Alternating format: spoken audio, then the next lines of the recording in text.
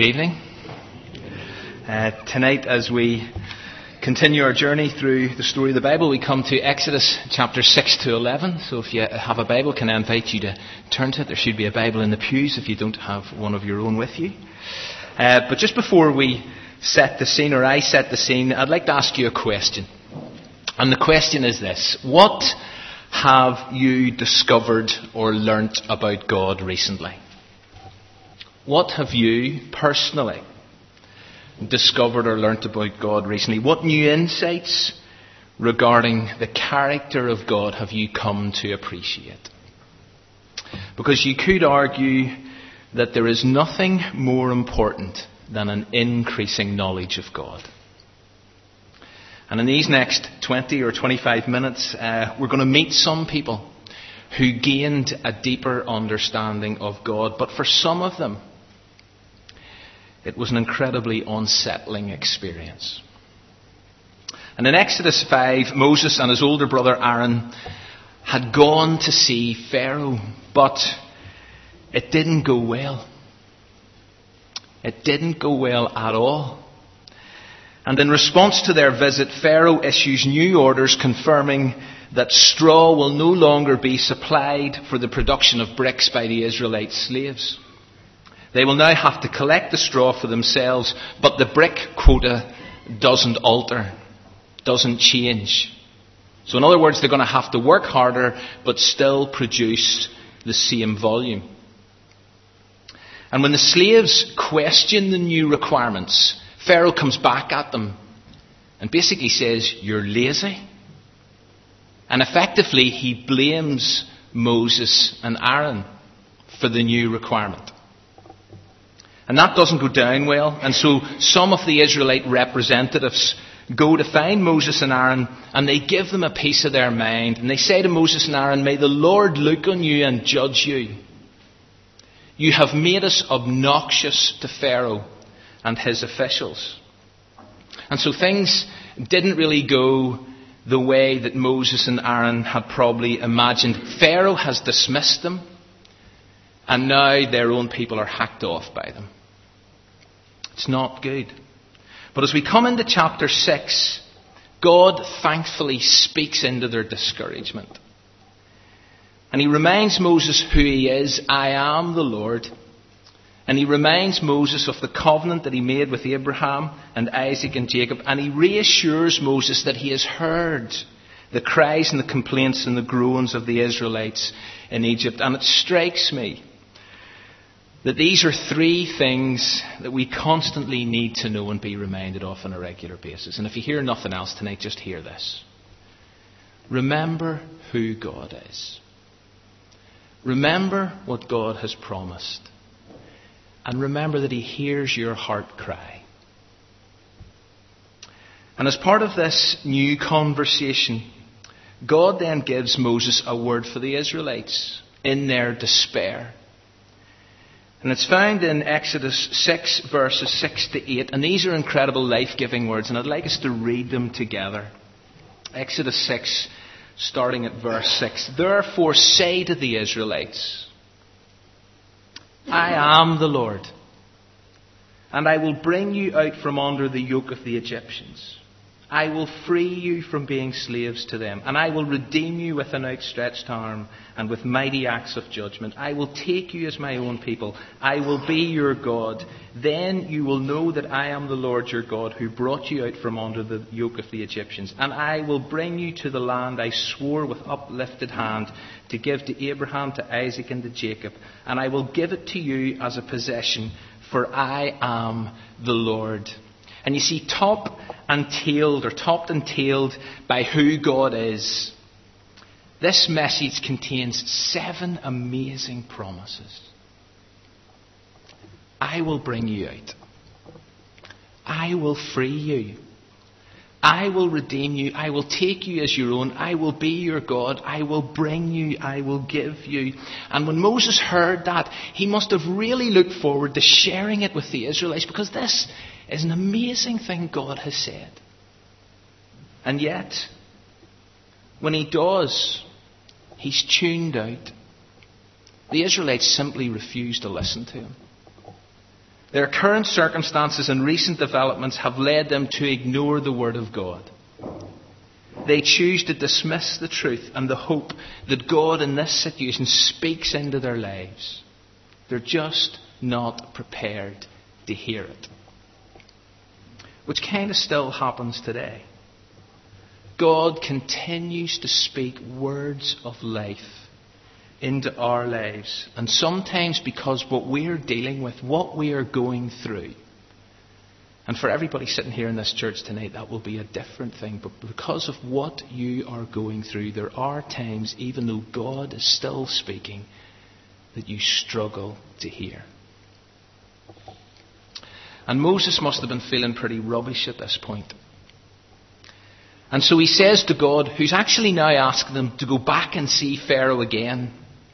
He says to God, listen, if the Israelites won't even listen to me, then there's no chance that Pharaoh's going to hear a single word I say anymore. And so God speaks to Moses again. Only, and I think this is brilliant, if not a little strange. He agrees with Moses that Pharaoh isn't going to listen. In fact, God says He's going to harden Pharaoh's heart so that he will not listen. And that cannot have made any sense. And it still doesn't for lots of people. Like, what is the point in trying to negotiate with someone who's not only unwilling to listen, but is actually unable to listen? It doesn't tend to work when it operates like that. But immediately after God has said that He's going to harden Pharaoh's heart, He also tells Moses that He will bring the Israelites out of Egypt. And so Moses and Aaron must have thought, well, this is going to be interesting. Pharaoh isn't going to listen, and yet the Israelites are leaving Egypt. So how's that all going to work? So anyway, off 80-year-old Moses and 83-year-old Aaron go. They go back to see Pharaoh. But God gives them a miracle to perform just in case the Pharaoh asks them to prove their credentials. Aaron is to throw his staff down on the ground and it's going to turn into a snake. And right enough, the first thing that happens whenever they get another audience with the king is that Aaron throws his staff on the ground and it turns into a snake or a giant reptile of some sort. Rather disturbingly, Pharaoh's sorcerers are able to duplicate the trick. But rather impressively, Aaron's snake swallows up the rest. So in terms of this visit, it's now advantage Moses and Aaron. And then right on cue, Pharaoh's heart becomes hard. Right on cue. Just like God said. Pharaoh's heart becomes hard and he doesn't listen. And then, for the next 4.5 chapters, it all kicks off. We read of 10 plagues. Or to be more accurate, we read of a God who pollutes an entire nation's water supply, turning it to blood. We read of a God who causes frogs to infest land and homes, knowing that the frog is a sacred symbol of Egypt and therefore anyone who killed a frog would be punishable by death. It was a master stroke on God's part. We encounter a God who causes men and animals to break out in festering boils. And we encounter a God who, and this may sound blasphemous, but we encounter a God like Herod in the New Testament who authorizes the death of children and young people. A God who authorizes the death of the firstborn son in every family and household. And for me, these chapters are uncomfortable. This is horrible history. And therefore it's no wonder that these chapters of the Bible, and many like them in the Old Testament, are sometimes avoided. They're skipped. For the simple reason that God at face value appears to some as a frightening, uncontrollable, vindictive, and harsh God. Philip Yancey, relatively well-known Christian author, in one of his books confesses that when he read the Old Testament, he used to look for ways of making God more accessible and less fierce. And when Glenys and I studied early church history during our 2 years in London with Oasis Trust, one of the people that we came across was a man called Marcion, who during the 2nd century came to the conclusion similar to Gnosticism, that the God of the Old Testament and the God of the New Testament were two different gods. That the wrathful Hebrew God of the Old Testament was a tyrant, whereas the God of the New Testament was this all-forgiving God.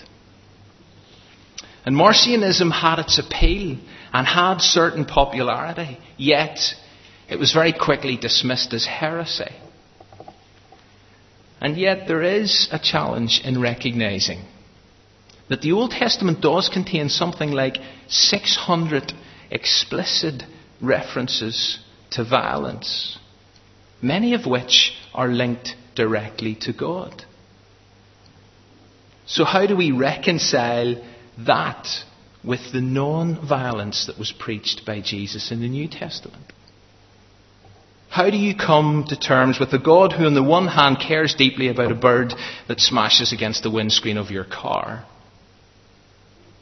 and yet on the other hand a God who empowers the likes of Moses and Aaron to inflict horrendous suffering on a group of people via 10 plagues which increase with intensity? How do you deal with that? There's nothing comfortable or comforting about reading the Bible at times.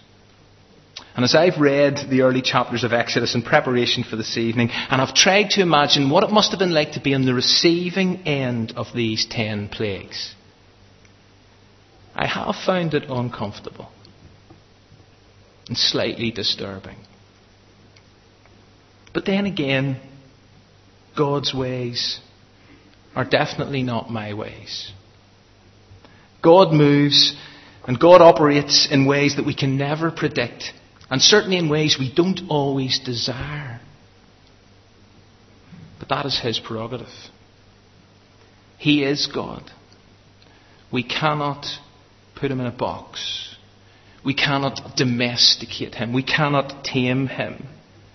God may come across as a wild and a mysterious other, an unsettling God, as Sarah referred to Him this morning.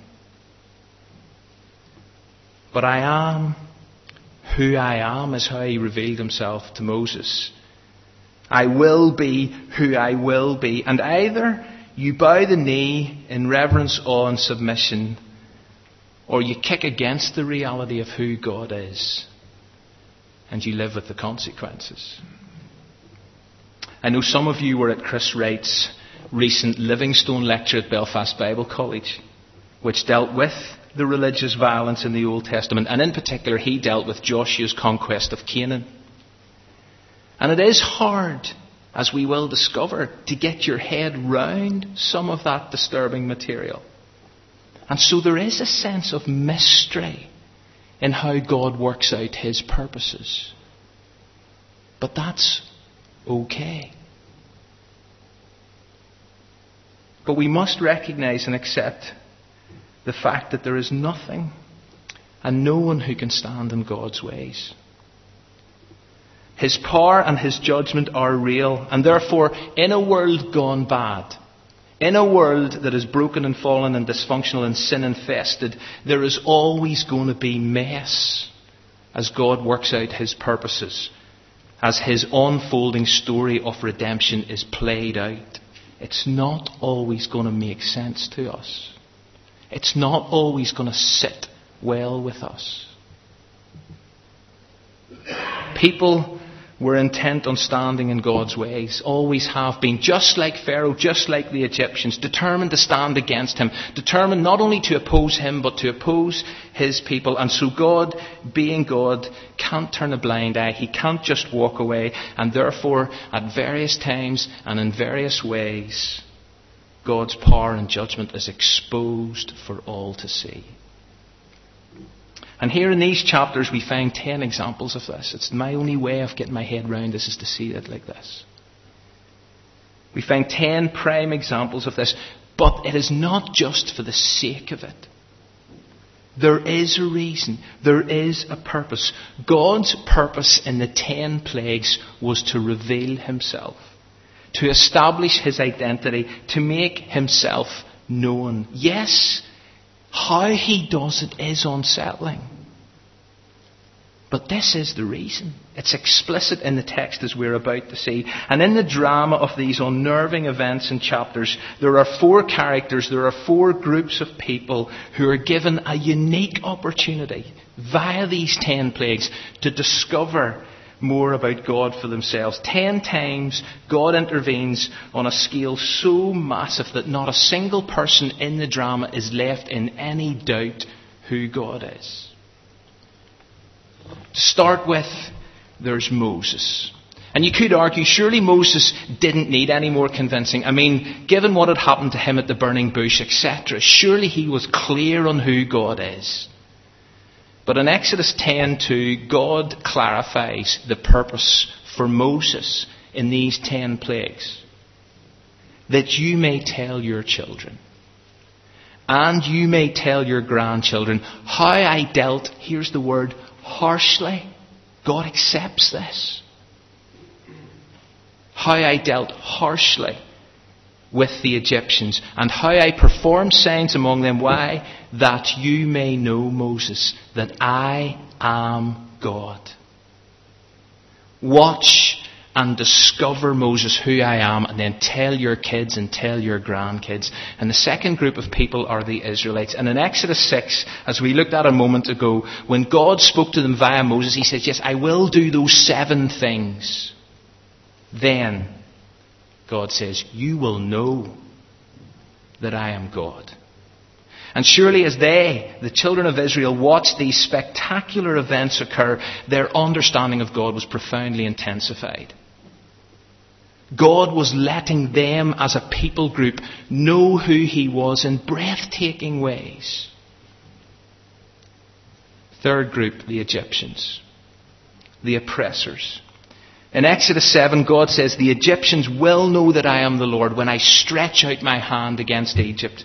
And by the 7th plague, which is hail, God says this, I will send the full force of my plagues against you and against your officials and against your people, so that you may know that there is no one like me in all the earth.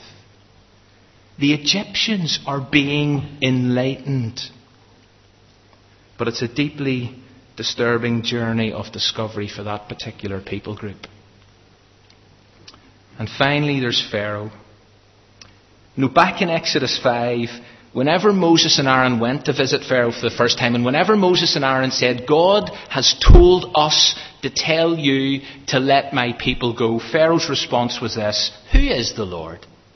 I do not know the Lord, so get out of here. 2 chapters later, we discover that Pharaoh is about to find out, because God speaks into his life via Moses and says that as a result of all that is about to happen, as a result of the 10 plagues, you will know, Pharaoh, that I am the Lord. God wants to be known. He doesn't want to be feared or avoided or dismissed. And in the land of Egypt 3,500 years ago, where people and animals were killed by hailstones, and where a thick blanket of darkness descended for 72 hours without any light, God was letting everyone in this drama know in no uncertain terms who he was. And that's the critical purpose of the plagues. That's the reason behind them. That God wanted people to know him. That those people who were impacted by his demonstrations of power and judgment would learn something about his character. And therefore, as a result of these horrendous events,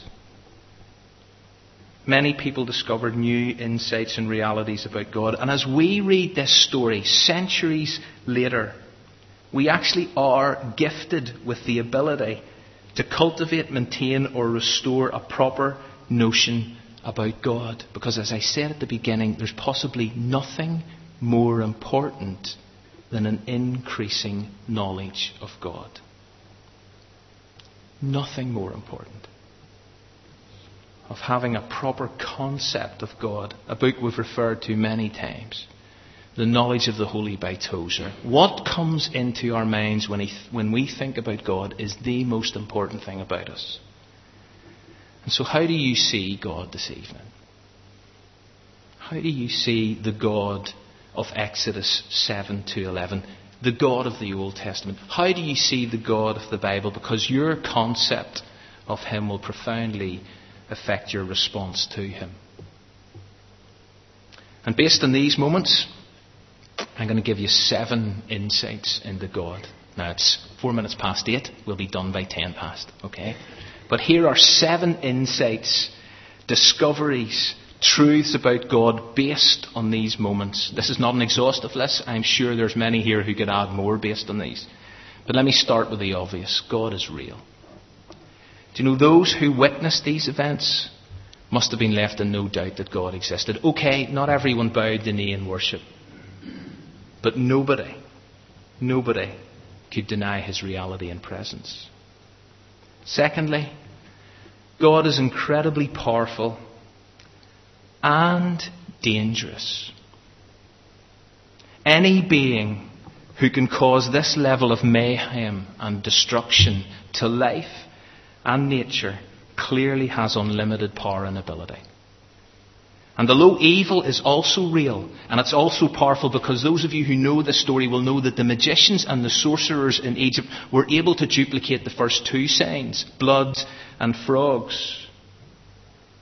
But compared to God's power, there is no contest. The magicians soon ran out of ideas when it came to copying the plagues of gnats, etc., etc. God is powerful. God is dangerous. Thirdly, God controls creation. He is the God of the whole created order. And therefore, in the 10 plagues, he's able to influence, he's able to mess with water, weather, insects, animal health, and the light of the sun. God is able to bring all of those under his command, under his authority, because he controls creation. Fourthly, God sticks by his word. One of the recurring themes that's been coming out of this series is that when God promises something, he sees it through. God said, I'll rescue my people. God said that he would empower Moses and Aaron. God said that he would harden Pharaoh's heart. And it all happened. God is faithful, and his word is true, it's trustworthy, it's certain, and it's sure. Fifthly, God cares about his people. The Egyptians and the Israelites soon realized this, that God was this interested in his people. So interested that he would step in such a dramatic way. He knew their struggles. He felt their pain. He sensed their frustration, and he responded accordingly. Why? Because his people meant so much to him. And following on from that, sixthly, God hears the cries of the oppressed, the enslaved, the exploited. God is a compassionate God who hates injustice. He notices tears. He is not distant. He's not removed. He's not remote from those who suffer. And finally, God is an awesome judge. The Bible says to fall into the hands of God, to fall into the hands of the living God, is a dreadful thing. these 10 plagues were truly dreadful. But although this dimension of God's character does offend some, the reality is that whenever people reject Him, whenever people dismiss His word, whenever people stand against Him and choose to worship other gods, just like Pharaoh did, just like the Egyptians did, then according to Scripture, judgment is inevitable. God wants to be known. He is these things. This is what God is like.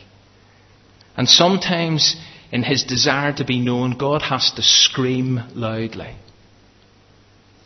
And 3,500 years ago, God turned up the volume to a deafening level and revealed Himself in no uncertain terms. And that, for me, was the purpose of the 10 plagues. That's what so much of the Old Testament is all about. Even the bits we struggle with. God wanting to reveal His identity in order that people would know who He is. And of course it is hard for us to stomach this at times. It is unsettling, but please don't miss the point that God will sometimes go to extreme lengths to be known. Ultimately, in Jesus. But that's rushing way ahead. And one of, if not the core reason why God wants to be known. Why does God want to be known? Yes, for relationship. But He wants to be known in order that we will respond in worship. 43 times in Exodus 4 to 12, God says, "Let my people go." On 15 of those occasions, He explains why. So that they may worship me.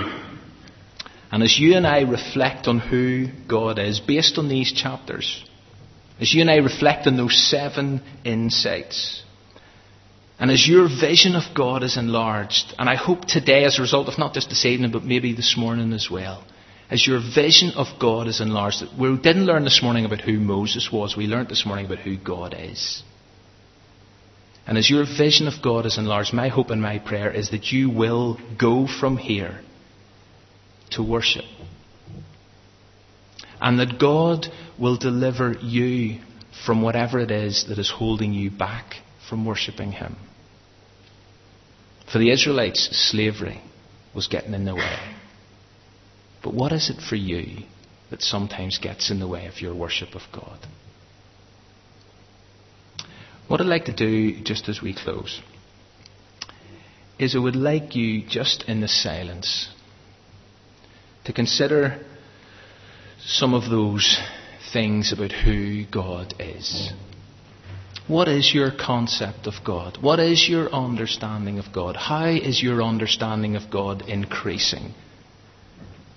How do you reconcile the God of these moments with the God of these moments and with the God of grace? How do you see God? Because remember, how you see God will profoundly affect your response to God. Take a few moments just in silence to reflect on who God is.